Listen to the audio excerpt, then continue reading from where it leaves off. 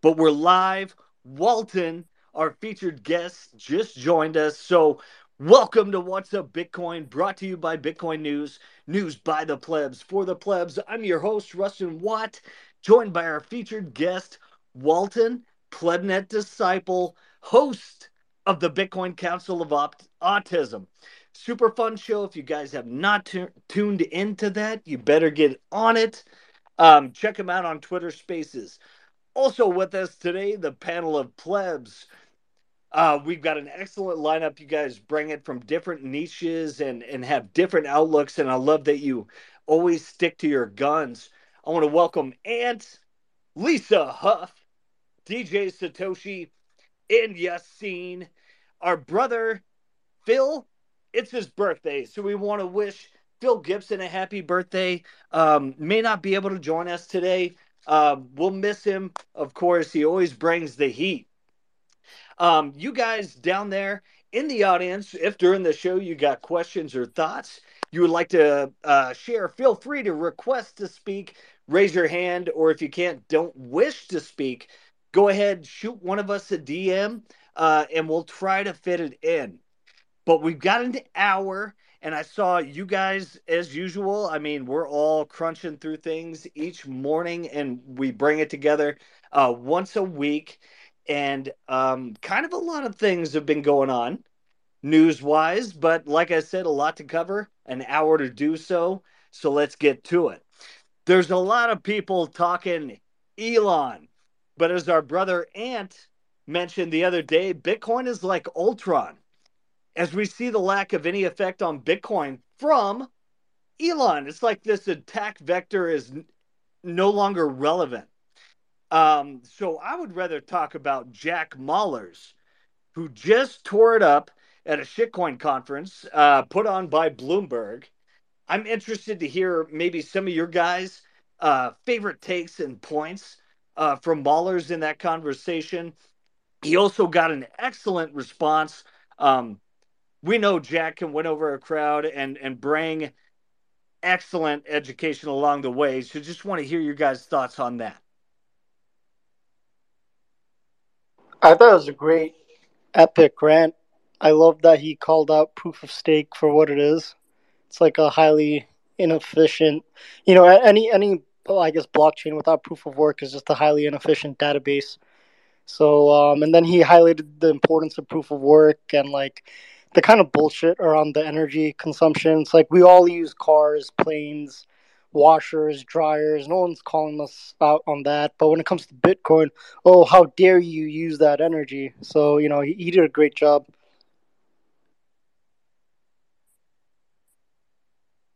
I love the metaphor of, yeah, it's like we just learned to fly.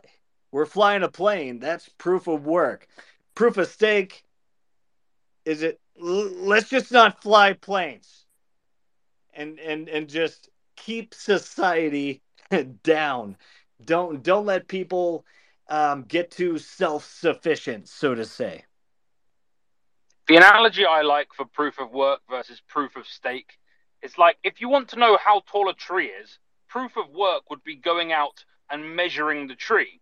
Proof of stake is just asking the richest guy in your neighborhood how tall the tree is.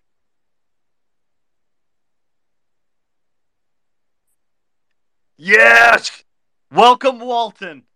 Oh man, you're always gonna get based and just awesome content from Walton. Happy to have him here today. Um, Yeah, and and sorry I'm late. Like my lateness, I think follows a Poisson distribution with a mean time of about 10 minutes. Very similar to the block time. okay, so it was the difficulty adjustment that hadn't gotten to place. See, Walton runs on block time, not cook time, right? Um, and as we get into some maulers, and he was talking about being based, right? Now on being based and Bitcoin only, plenty of examples. And you guys, I know you're busy, so I'm going to run through a few headlines here and we'll go ahead and hit it. Uh, but plenty of reasons to leave shit cornery alone. That stuff is bad. It's like freaking voodoo. All right, that stuff can mess you up. Some headlines this morning showing shit corners and unregistered securities will have to answer for their dirty deeds. Let's run through it. Coinbase insider accused of manipulating customer information. Coinbase insider trading, the U.S. Securities and Exchange Commission has indicted former product manager Ishan Wahi. Coinbase to SEC. The rules for securities just don't work for digital assets. We're hunting over here. Coinbase criticizes US SEC.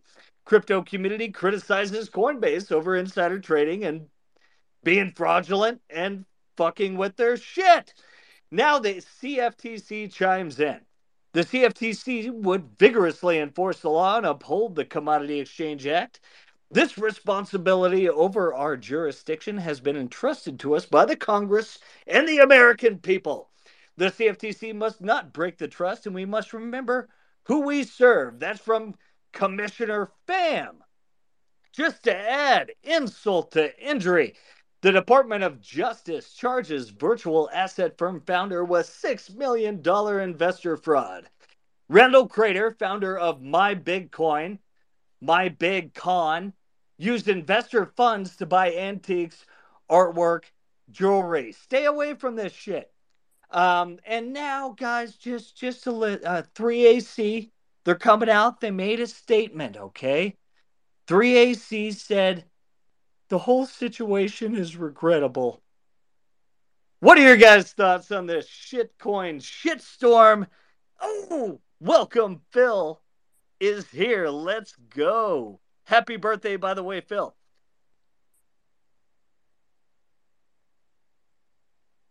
Firstly, fuck shitcoins. Secondly, Coinbase were absolutely correct that they don't list securities on their exchange. They list unregistered securities on their exchange.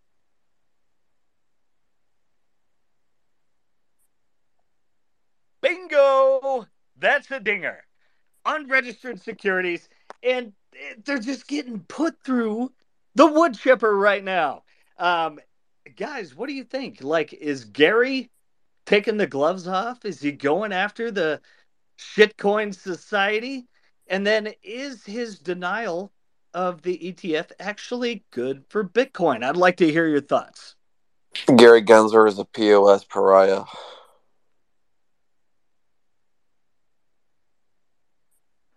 Hey Phil, how many drinks are you in for your birthday already? I don't He's know. not 21. I'm hungover, so what does that mean? Oh, okay, so you don't remember how many last night. No problem. Well, happy birthday. I think only like 6, but thank you. Those better have been 6 double IPAs. How many of them were seltzers, Phil? I think half. Actually, no, most of them. All of them. I think most seltzers and then a shot of scotch. And by seltzers, I mean vodka soda. So back to Gary. You know, I remember hearing him on an interview talking about how they really could care less about the crypto industry because it's... I'm sorry, back up, DJ. This is one thing that pisses me off about you Yanks. The term is couldn't care less. If you could care less, then you could care a little bit less. Okay. You couldn't care less. Yeah. Sorry, English is not my first language, so you'll have to forgive me, Walton. I was an English teacher. Thank you, Walton. But yeah, the point I was trying to make is that it's such a small, market cap. It's like we reached 3 trillion in the peak of it, and they're managing 200 trillion worth of assets. So they really don't care, I think, and also they prefer to just let it happen so that the taxes can keep coming in for them because all of these traders are providing them tax revenue. So that's kind of how I'm seeing it, and it's unfortunate because they're gonna keep letting people get wrecked until they're forced to regulate it.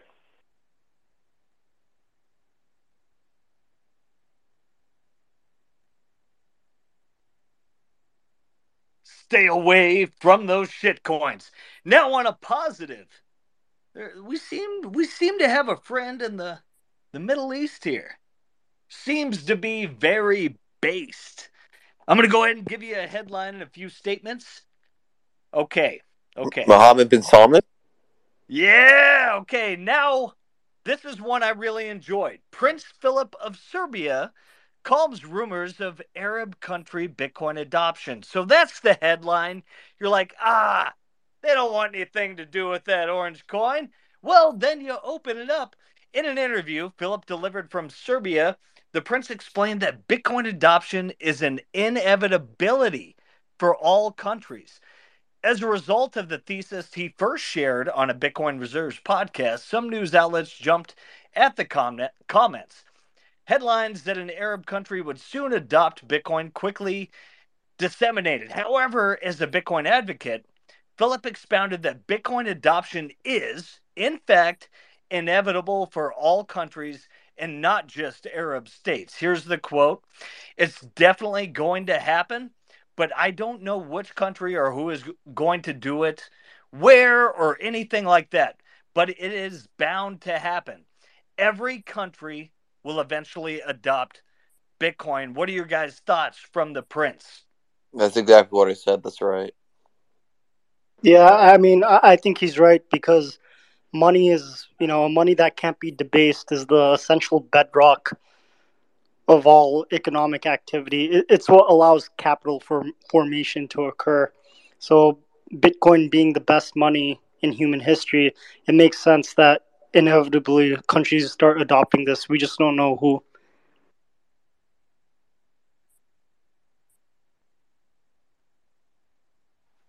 Yeah, guys, I think we know it's the answer, but I think there are many people incentivized to keep others from knowing it's the answer, right? Whether it's the media, Gary Gensler, I do feel will make a decision. I think perhaps after, ETH makes its, eighth and final transition or whatever they're calling it. Maybe he comes out with some regulatory steps, but I mean, regardless, everybody eventually owns Bitcoin, right? But it seems like there are so many roadblocks in front of people. It's hard to figure out. There's so much garbage out here. That's why it's important that everybody that's on here, especially some of these speakers, it's just keep telling the story, right? God bless Jack Mallers. So What do you think the when it prince comes is getting at? when it comes to Islamic countries adopting Bitcoin, it makes a lot of logical sense because um, Islamic law, Sharia law, essentially prohibits usury, like they're against the concept of debt essentially, and so Bitcoin is the most Sharia money since gold, and so it's going to be once they get it, it's gonna roll very very quickly through these countries. Walton, I think the term you're looking for is called halal. No, it's not. No, it's not. Well, Halal means allowed, and that's more like to do with like food. Sharia law is like a subset of Islamic law, like specific like and they have specific rules for things like money. Well, I think what DJ Satoshi is trying to get at, historically, many of the Islamic empires they did use halal money, or I maybe in the West you could call it sound money. And you're right, that used to be gold, but now no one really uses gold anymore. So the newest iteration of it is Bitcoin. I think actually I just looked it up. It's kind of interchangeable. Like halal is essentially like approved, like by Yeah, it's like Islam. kosher. It's like But kosher. But like you're right, Walton. It was Sharia referring more finance to the. law is like a specific. It's like how they've applied Islam to finance. Hey, which ones make the gyro sandwiches? That's That the would be Greeks, dude. Greek. You're making me hungry over here. No, no, Greek, not Hungary. Y'all need to buy a goddamn map. God damn it, Phil. Hey, give him a break. It's his birthday, and just to give Phil a break, we're gonna do an ad break here and then roll into some more content. This episode is brought to you by 21 Bitcoin. If you live in Europe and want an easy way to stack sats, 21 Bitcoin lets you buy Bitcoin at an uncontested fee of just 0.49%, less than 0.5% in fees when you purchase Bitcoin. So if you purchase 100 euros, that's 99.51 euros worth of Bitcoin straight into your wallet. Gets even better. 21 Bitcoin lets you auto withdraw to your multi sig cold storage address, and you can set up a DCA saving plan starting from just 15 euros. Next time you stack sats, save some money, and give 21 Bitcoin a try. Head over to 21bitcoin.app and download the app. The app looks fantastic, super simple to use. 21 Bitcoin is licensed in the Austrian Alps, and you might be able to catch the team doing some downhill skiing come winter. The founders, Daniel, and their team of Bitcoiners have been relentless on their mission to make Bitcoin onboarding easier and cheaper. Check out their Twitter and Instagram channels. They are the proof of work. They show their dedication and commitment to honest Bitcoin education and are crammed full with amazing Bitcoin memes and visuals you can use to orange pill your friends and family. Bitcoin News is proud to be a partner of 21 Bitcoin. So once again, save money when you set up your DCA. Head over to 21bitcoin.app, download the app, or go to Bitcoin News and click on the advertisements. Sponsored by 21 Bitcoin. Advertising clicks help Bitcoin News help us put food on our writers' plates. So your support is greatly appreciated. So one more thing, I thought before we got into discussion with Walton today, I wanted to ask you guys, what was your first personal experience using Lightning and Bitcoin for payment? When did you make it? First purchase? What did it feel like? And how awesome is it to see the growth of the Lightning network today? My first experience was buying a VPN, and it was 20 minutes after I was on the phone on hold with my credit union because it wouldn't accept credit or debit cards because the VPN was a no item. And so I just bought Bitcoin on Cash App, and I used the Bitcoin with Bitcoin option. And then I felt the power surge through my veins, and here we are. My first experience was at Taquiza. It's this taco restaurant that my friend owns in Miami.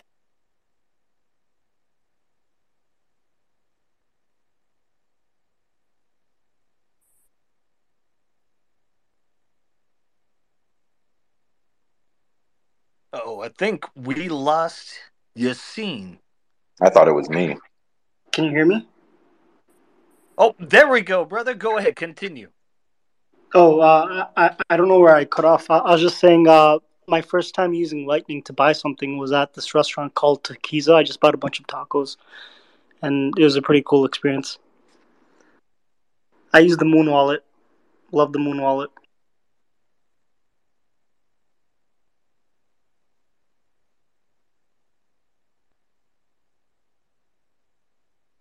My first real experience was at Bitcoin conference just recently.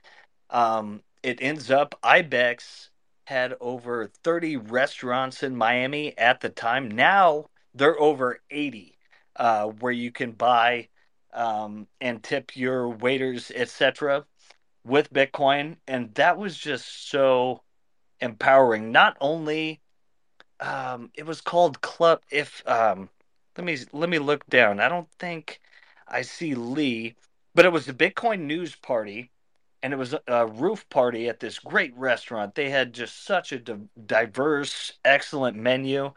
And I remember when I went to pay, the manager came over to do the Ibex pay. I was like, this is the type of place that deserves lightning payments. I mean, the proof of work was all over in the food, the quality of service, the venue, the view. I was like, this is incredible. This is what I've been looking for. And My next experience was just about a week ago at Chipotle using Spedin. Got some burritos with Bitcoin. Paid for it later, but they were great at the time.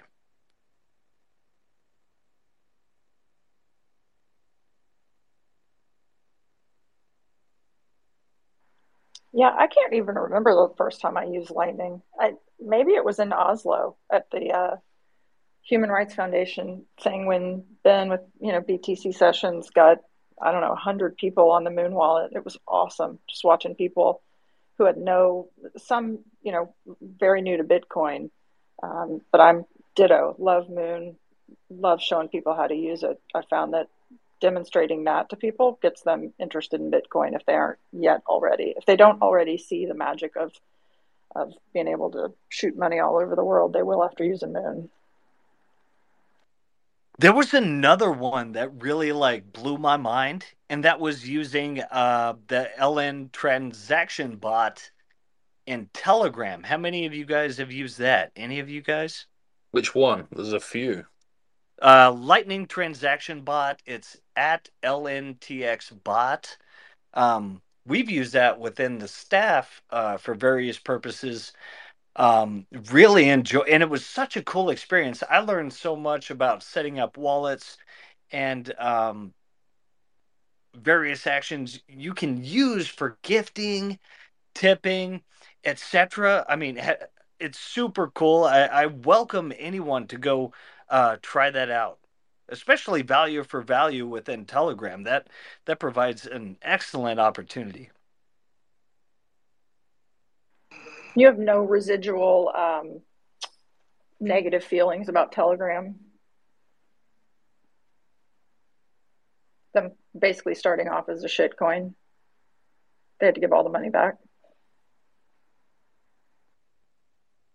What's better? Like Signal actually, like Moxie, actually has a shitcoin right now. So it's, what are you going to use that's better?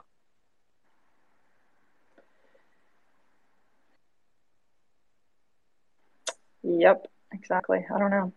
Signal. And Lightning transaction bot is straight up Bitcoin. This is true. I've verified it with my own wallets. It's been excellent and has provided a pretty amazing way to directly pay people from anywhere for various purposes using the Lightning Network. And that kind of gets us into our featured guest, Walton. Thanks again for joining us today. Getting us started, how did you get into Bitcoin and what about it led to your personal passion for it? Firstly, can I just apologise to all the listeners that you've got me as the featured guest today? I've never been a featured guest. I probably don't deserve to be, but I'm here, and so you're stuck with me, and you're going to have to deal with it. Okay, now on to your question.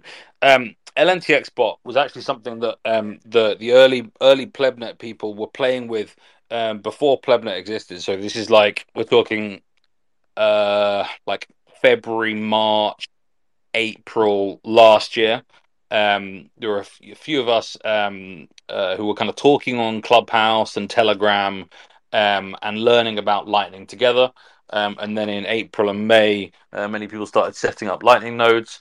And in May, we were kind of bouncing around various Telegram groups. We were in, I can't even think which one we were in first. We were in the Coinbeast chat for a little bit, and then we just started kind of growing, and it ended up kind of spamming chats. And so we thought we need to form our own group, and Raj coined the term Plebnet. I think D++ then set up a group, and we all piled in. I think I was in the, I don't know, there were about 50 of us in May last year. And then there were a couple of kind of learning things, and there were a couple of things to do with, like, in Bitcoin, right? One of the kind of key principles is don't trust, verify. Now, when I joined Plebnet, there was we had this thing called ghetto submarine swaps.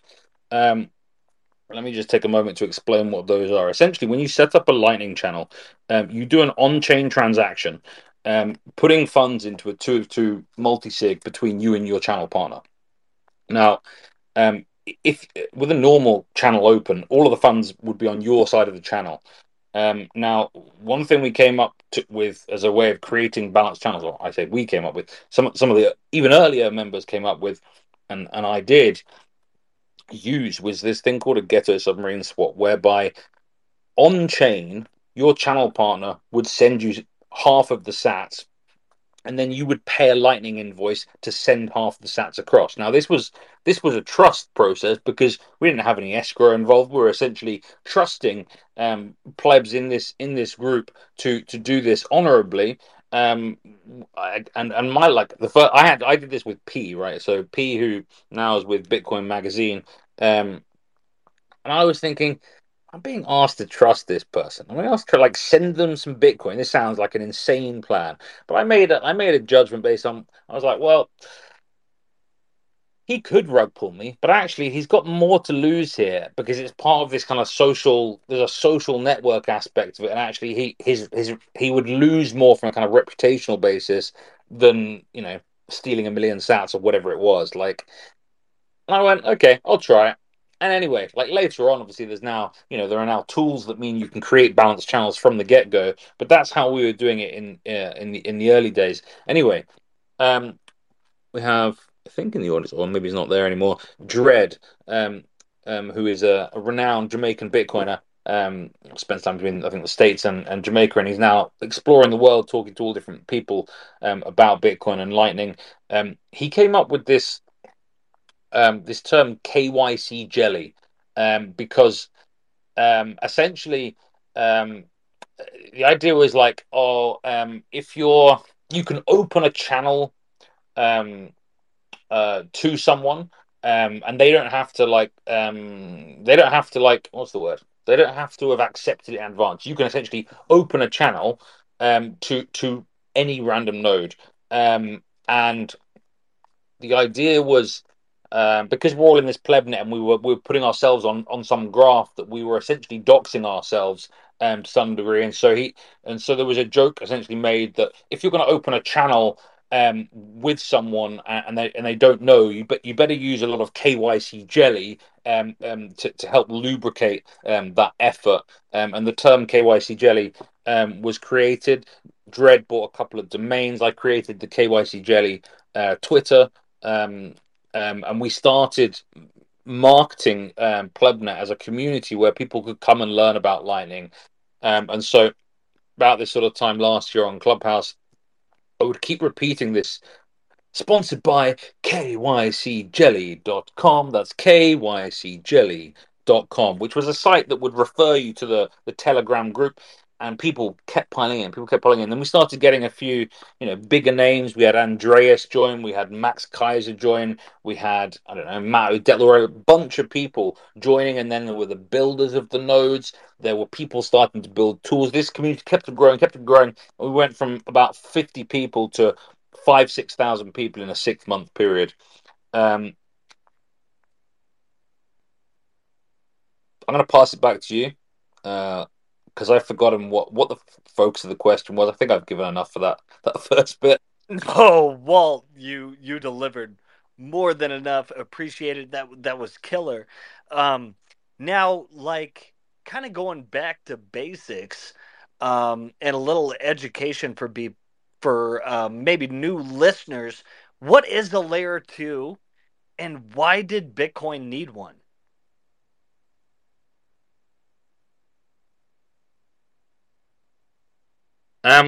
So I would say a layer two is essentially, it's something that's built on top of, or you could even argue, you could, like, inside of Bitcoin. Essentially, block space is limited, right? There are only, a few thousand transactions that go in each block, and there's, a block roughly every 10 minutes. So that's what, 144 a day. So there is a limit on the number of on-chain transactions that can happen. And so Lightning is just one scaling solution that's proposed, because you can essentially bundle a whole load of transactions like in the Lightning Network. So once you've opened a channel, you can keep that channel open in perpetuity, and you can have transactions flowing backwards and forwards. And essentially, what happens is that each partner in a Lightning channel keeps essentially a ledger of the kind of updated channel state. So they don't necessarily have like they don't keep all of the transactions. They keep the kind of the most recent state of the channel, and then once the channel is closed, you then have an on-chain transaction whereby there's a settlement to that final channel state. Thank you so much, Walt. And we're looking at it now. The Lightning Revolution is taking over. How did it get started in that 2015 to 17 era? And if I'm not mistaken, you were one of the early node runners. And I was listening to Jack Mallers, as we mentioned earlier, and I suspected that a man in London he mentioned may have been yourself. You can plead No, the fifth. no, it's not me. No, I'm a 2018 Bitcoiner, so I was not around in the very early days. The early Plebnet has leaned on a couple of very knowledgeable Bitcoiners who've been running nodes for a couple of years. Lightning Sats is one of those. I think who else? JC, who used to be with Zebedee. I can't think where he's at now, but many of you know what's his name, Barack Omaba, I think is his Twitter handle. And there were a couple of others. But they really, a lot of these kind of early node runners were doing it basically on their own, and it was like there wasn't really much of a community necessarily around people running nodes. And Plebnet kind of became that community, and it was one thing that was really cool about it was that it was a kind of a neutral place. So it wasn't that it was set up by one company trying to sell nodes, or it wasn't set up by someone who's made some tool that's trying to monetize. It was set up by plebs that were passionate about learning to begin with, and learning together.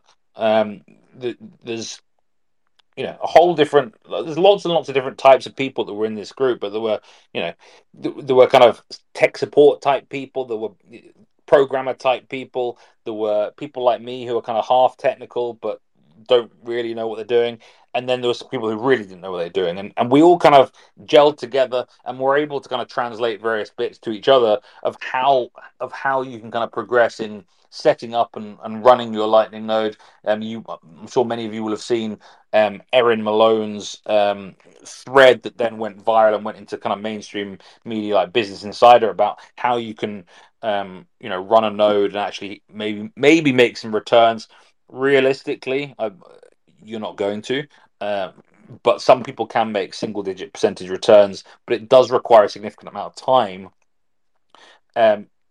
in terms of learning how to manage running a node as a routing node rather than just as a personal node, and move it and kind of going on. It's not like it's a static set up and let it go, because the fees on the Lightning Network are dynamic. You have to kind of be constantly updating if you want to try and prioritize a lot of traffic flowing through your node to be able to earn what you want to earn. Thank you so much, Walton.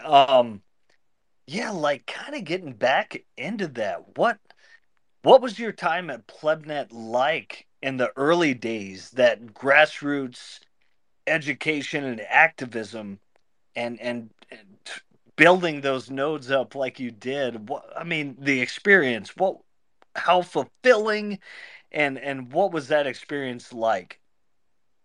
So let me get this right. I think I had for a couple of years. I bought Bitcoin first in 2018, but for a couple of years I kept on exchange. I didn't know what I was doing.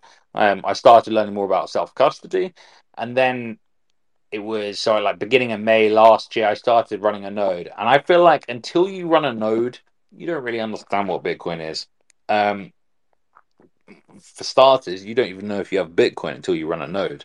But like if for anyone that doesn't really understand what Bitcoin is, they need to look at the mempool. It's even better if you're looking at your own mempool. but to understand about how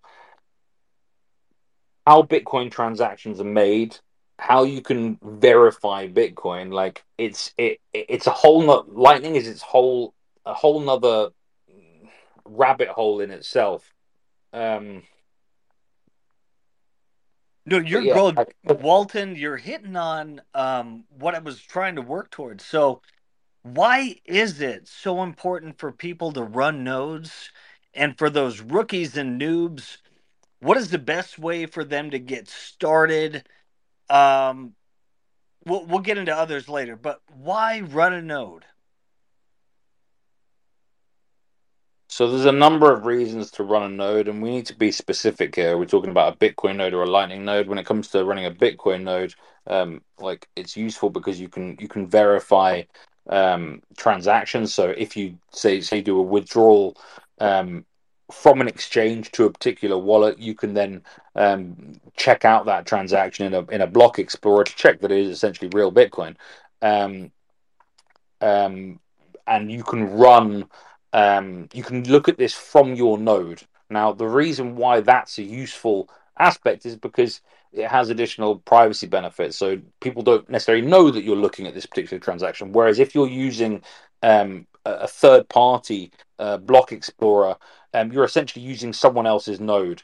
The analogy I like to use is if you imagine that Bitcoin addresses are essentially a set of safety deposit boxes, like a really really big room with loads of safety deposit boxes. Um, Now a node essentially, what's the best way of looking at this? A node is akin to I guess, the bank that it's in. Now, you could argue essentially that all of these are in all of the banks, and you could argue essentially that wallet software is like a banker that shows you where your safety deposit boxes are once you present them with your public key. So you're saying, okay, this is me, and the wallet software says, okay, well, this address is yours, this address is yours, this address is yours, and this is the total count of the UTXOs. What a wallet does essentially is tells you, yeah, how much Bitcoin you've got and where it's at. Um, if you don't own your own node, you're essentially walking into someone else's bank and then and then looking at the addresses. So someone knows you've come in and looked at these addresses. Um, yeah, Oh, simple as thank you, that. Walton. Gonna hit a quick break here. Ad break. Don't waste money when you buy Bitcoin. 21 Bitcoin is the brand new Bitcoin on ramp app from Austria. Charges only 0.49% in fees, the lowest in the market. Stop overpaying and cut down fees on your Bitcoin savings plan. 21 Bitcoin is super easy to use and a great recommendation if you want to help friends or family build up a position and the best money ever created. All right, continuing, Walton was really hitting on this, the difference between the nodes. So we're going to dive into that. How does Lightning Network do what it does, Walton?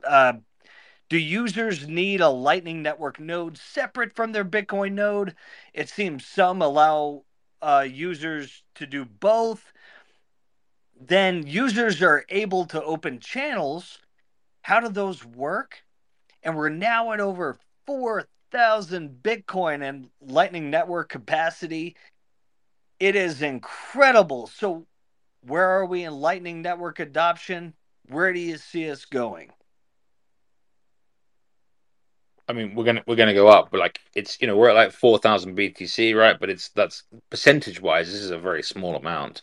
Um, Having said this, I'm pretty sure it was only like 1,000 or 1,500 BTC about a year ago, and so that's percentage wise, that's a decent bit of growth. Um, when it comes to uh, using the Lightning Network, you don't have to have a Lightning node to use the Lightning Network. You can use a number of different solutions. There are um,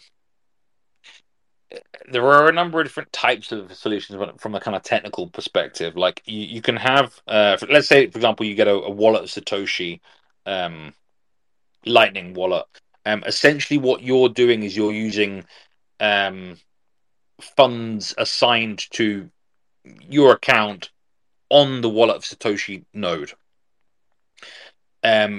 It's permission based on that basis. Therefore, like you're not sovereign. You don't hold the keys, but you don't have to be concerned about the costs of opening and closing channels, which they themselves are on-chain transactions. Next, there are, I believe Breeze does this, but I'll double check.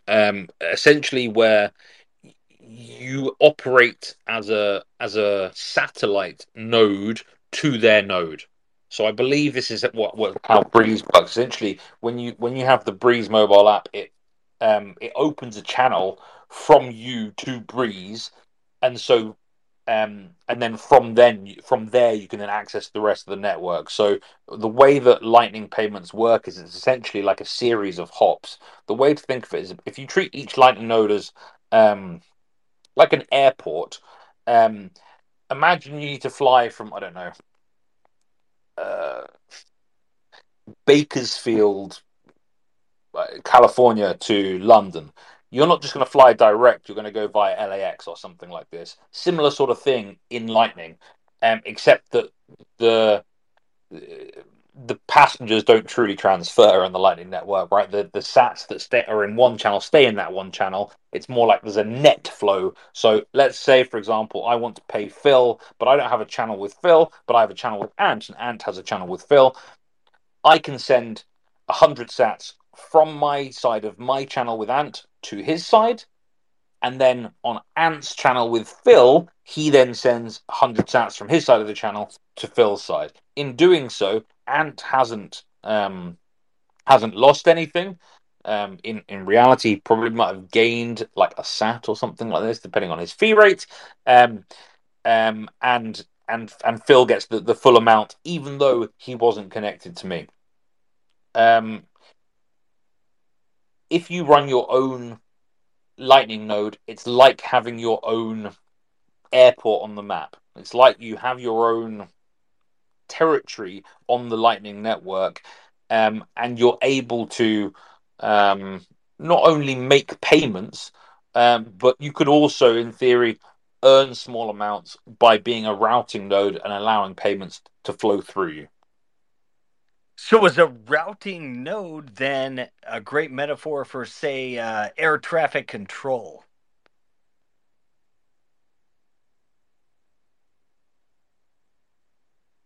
It's more like a hub airport.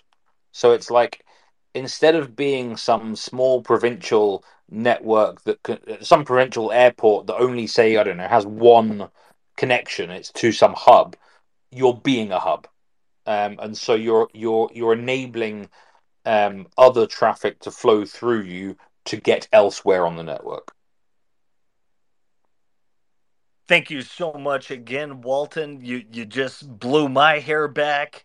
Want to switch some gears here? I have to say, I love the Council of Autism show. I've been a fan.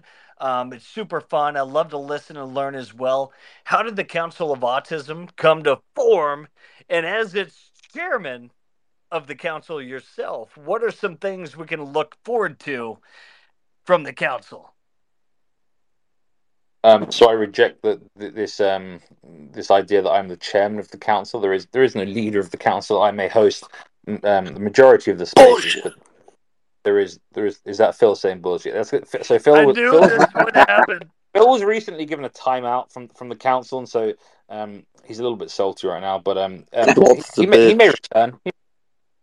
He may return. Anyway, I forgot the rest of the question. You said, like, what's the point of it, or like, where did it come from? So, like this time last year, there were a few spaces that I was finding were getting a bit too, what's the word, like sympathetic to shitcoiners. Essentially, like they were, I don't know, I can't think of the right wording, but essentially, like they were putting niceness above truth. Like for me, like, okay, I might have a couple of followers, but I don't give a fuck about popularity. Integrity is more important to me. Like, if you're a shitcoiner, go fuck yourself. Like, either you believe in the Cantillon effect is bad, or it's good. There's no kind of halfway. If you believe the Cantillon effect is bad, you should be a Bitcoiner. If you believe the Cantillon effect is good, then either you don't understand it, or you are a morally deficient person trying to take advantage of it. And I just don't have time for shitcoiners coming on stage and them kind of not being intellectually honest. And so, yeah, with the motto of "fuck shitcoins," the council was formed with Shinobi, TC, and then we had Ant, Phil, Jim, who else? Lono, Magoo, and a couple others join a little bit later. But it's become, yeah, it's never recorded. It's meant to be a space where Bitcoiners can come and hang out. They can ask questions without seeming to be, without worrying about, oh, I'm on a recording and therefore maybe I'll sound stupid later or something like this. Or they don't want to ask questions on a recorded space because it's private, or whatever it is. I mean, these are all recorded by Twitter, so it's relative speaking, but we don't record them, we don't put them out. It's meant to be a space for people to come and not be not be trying to present, not be trying to, I don't know, I think the problem with a lot of podcasts is that people are trying to. It's not about learning. It's not about just being a pleb.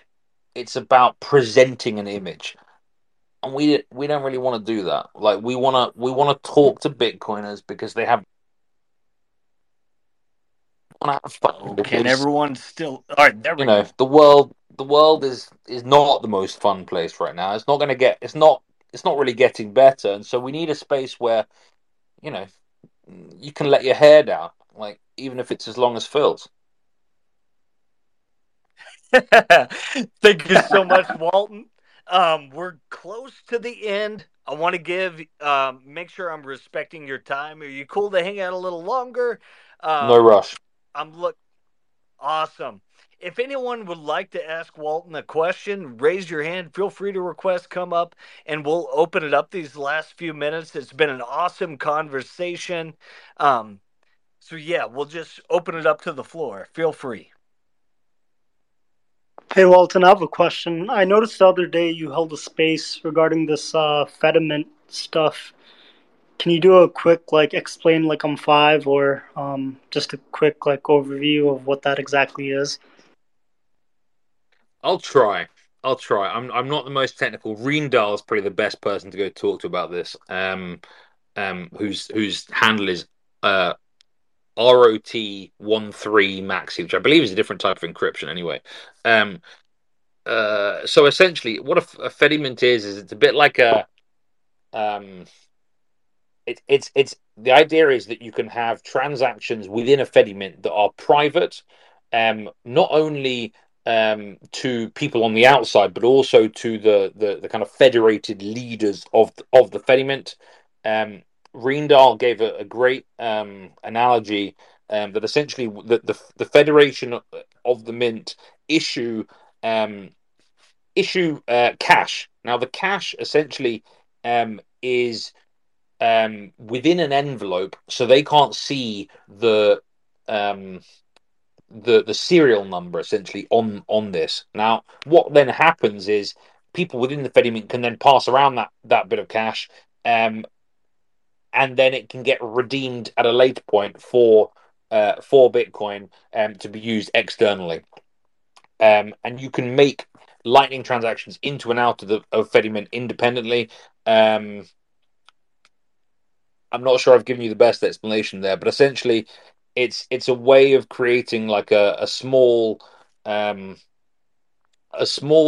economy like on top of Lightning, enabling things like private transactions for individuals. So is it like a decentralized bank almost? That's not a bad way of looking at it. I would hesitate to use the word decentralized. because it's still federated, right? It's a bit like I think it's a little bit like pleb liquid, although I Reendal might not quite agree on this. Like there is this idea about that you have tokens being issued and there are private transactions, but other than that, there's not a huge amount in common. Um, I'm not sure I've answered your question the best. And then I guess one last follow-up question: how do you join the federation? So it's more like you'll be able to set up your own federation. So like these different fedimints will as you said, they're like banks. I think that's a fair way of doing it. Essentially, it enables like plebs to set up their own banks like on as a layer on top of Lightning. Now, the one point I made in the space we had the other day, where we talked about it for about 4 hours after the kind of what's the word, the official Fedimint space. We, as I said, that this is going to be something that I think regulators are going to come after, because it's not like you're just being okay. Maybe you're being a money transmitter, even though you're not really on Lightning. You like if you're actually like issuing um, cash, like you are essentially acting as a bank. Yeah.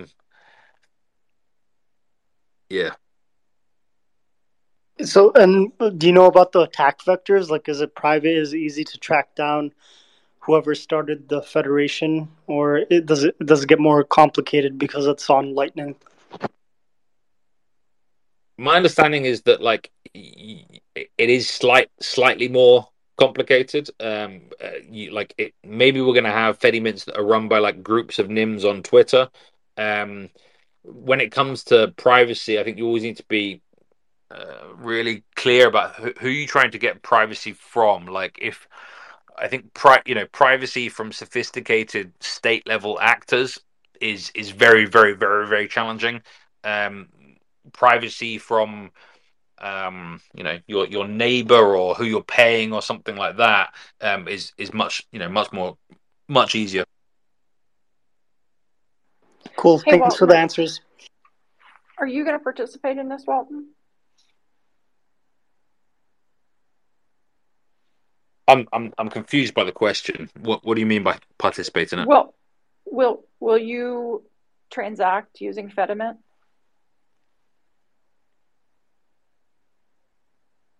I'm not sure, to be honest. Right now, I don't think I have a specific use for it, but I don't know. Like in the future, let's say I don't know, let's say I have a family, and they don't want to run their own Lightning nodes, but they still want to essentially use the Lightning network. You could set up like a Fedimint for your family and have private transactions, within your family, where you're then running, you're the only one who's running a node, maybe.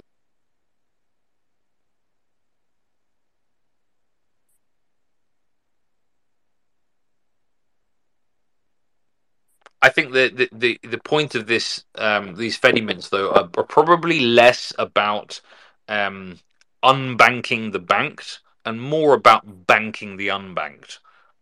So in developing countries, you could essentially have community type banks, rather than them relying on some national currency that's getting debased worse than our Western fiat currencies. Yeah, I mean, my takeaway is that it feels a lot like what you guys are saying, like a community bank, like one of these small, when you think about a bunch of people who have a certain level of trust that are coming together, it could be your family, whatever.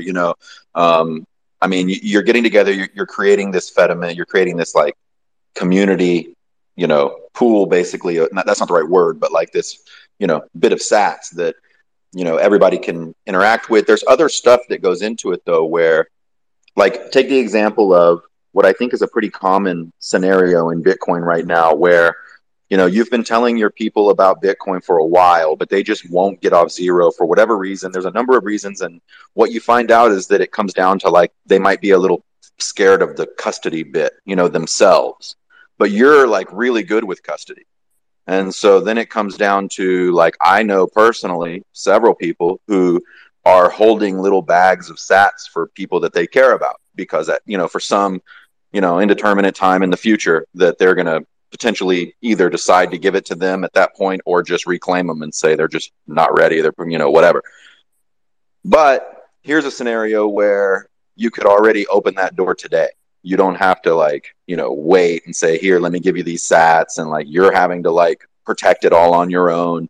You could actually have them join your federated mint, whatever and then there's other benefits that can come in there too, like the way that it works. And you have to go, like, read your way around this. I don't fully understand it either, but there's ways that you can potentially reclaim a key, if somebody dies, or whatever, somebody forgets their key. That's like the big concern. If I get my uncle on Bitcoin, is he going to remember where his fucking key is?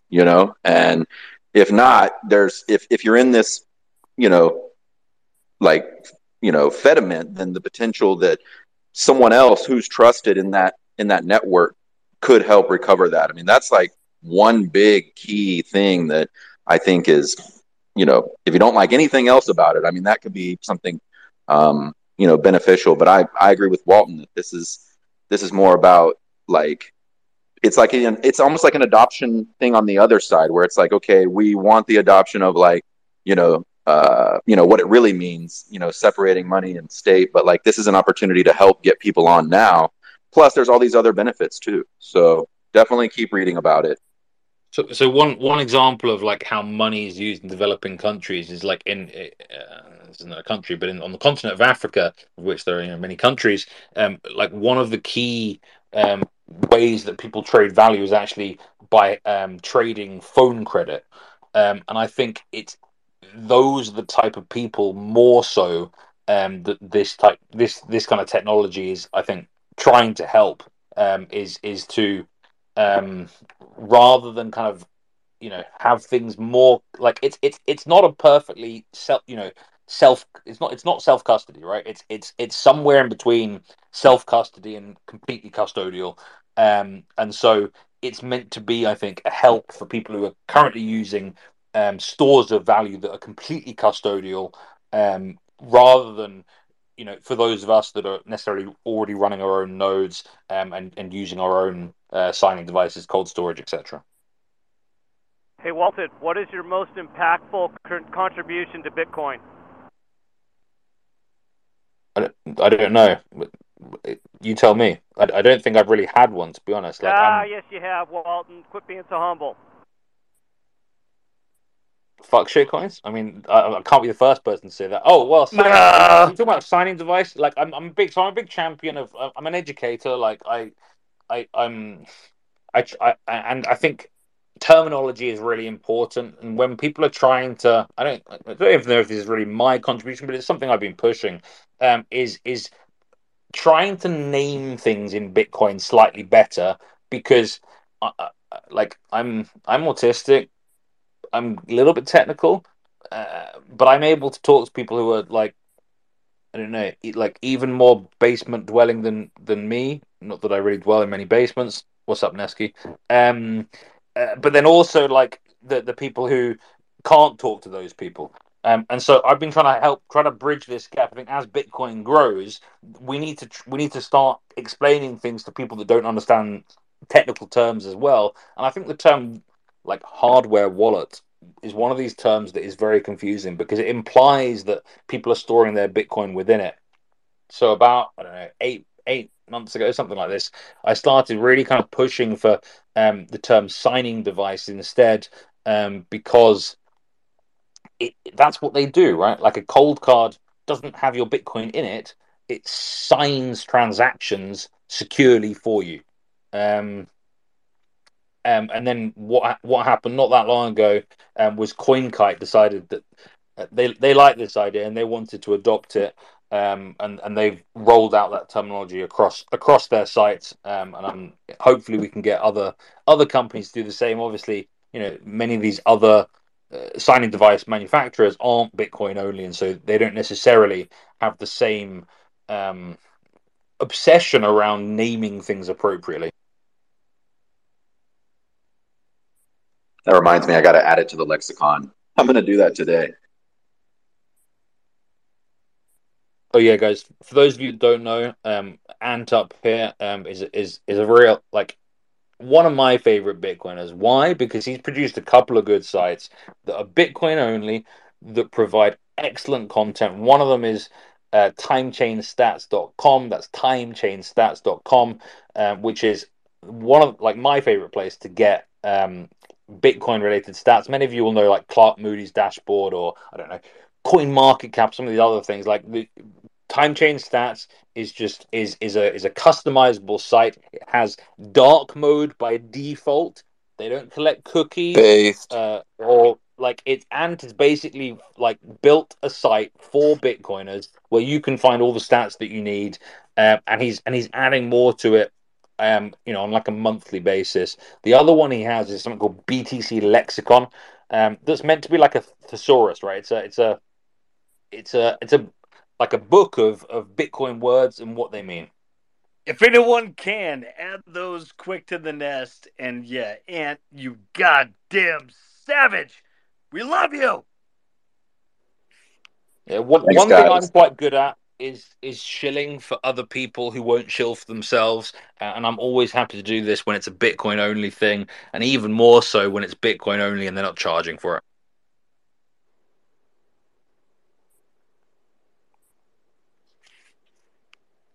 Guys, we are getting close to the end. I want to say thanks again to Walton. I appreciate you and your work, and the plebs do as well. No question. You all just experienced What's Up Bitcoin, thanks to our sponsor, 21 Bitcoin, and Bitcoin News by the plebs for the plebs. If you're looking for a place to create a proof of work in Bitcoin with a passion for writing, sales, design, please reach out to myself or pleb in charge at Leon Sigmund or the BitcoinNews.com handle. Many positions open on Bitcoiner jobs. Be sure to check that out. We believe in the future of media and journalism is based on value for value. So be sure to tip your authors and help us build the future of based Bitcoin news and media. Walton, thank you again, and thanks to the panel of plebs for bringing the heat. Guys, feel free. I'm going to close out, but we can have an after show. If you're not following these guys, get on it and be sure to follow BitcoinNews.com as well. Check us out next Friday at 1 p.m. Eastern Standard Time with CJ Wilson. We will have Dennis Porter August 5th and our brother from Tonga, Lord Fusatua, August 12th. As we do every week, let's end it on a good one. According to HRF, over 50% of humanity currently lives under an authoritarian regime. The concentrated control and centralized power of the existing monetary systems are used to deprive billions of freedom and foundational human rights. Bitcoin's base layer isn't designed for speed or cost.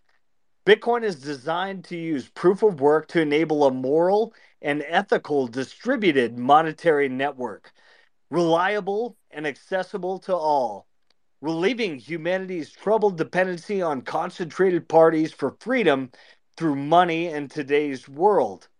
Monetary access and stability is not only becoming increasingly uncommon, but weaponized to devalue, silence, suppress, and deprive the individual of their rights and freedoms. Money is a powerful weapon for evil as it is a tool for prosperity and freedom. For this reason, the function of money should not be delegated to any central group. For this reason, Bitcoin does not compromise on its decentralized properties. For this reason, if we can fix the money, we can make great strides towards fixing the world. Thank you, Jack Mahlers. And thank you all for joining us today. The panel of plebs, Walton, excellent show, great education. Thank you so much. Have a great fucking weekend. Stack some sets. Stay based. Bitcoin only. And maximize yourself every day. That's what it all comes down to. Thank you all. And take out your frustration on people on the internet, not your family and friends. Good. Before we end this recording, I want Walton to give out his little thing that he says, his words of advice for people, because he's got 3 pillars that I think everybody should Follow walk away these with. pillars. Don't be a bitch or shit corner. Follow Walton's pillars. Bring it, Okay, so Walton. what? I think more than 3, but you need to eat meat. You need to lift weights. You need to learn about Bitcoin. You need to run your own lightning node. You need to have meaningful sex with a beautiful woman, and you need to get plenty of sleep and contribute value to your community. Don't be a rent seeker. Thanks, Phil.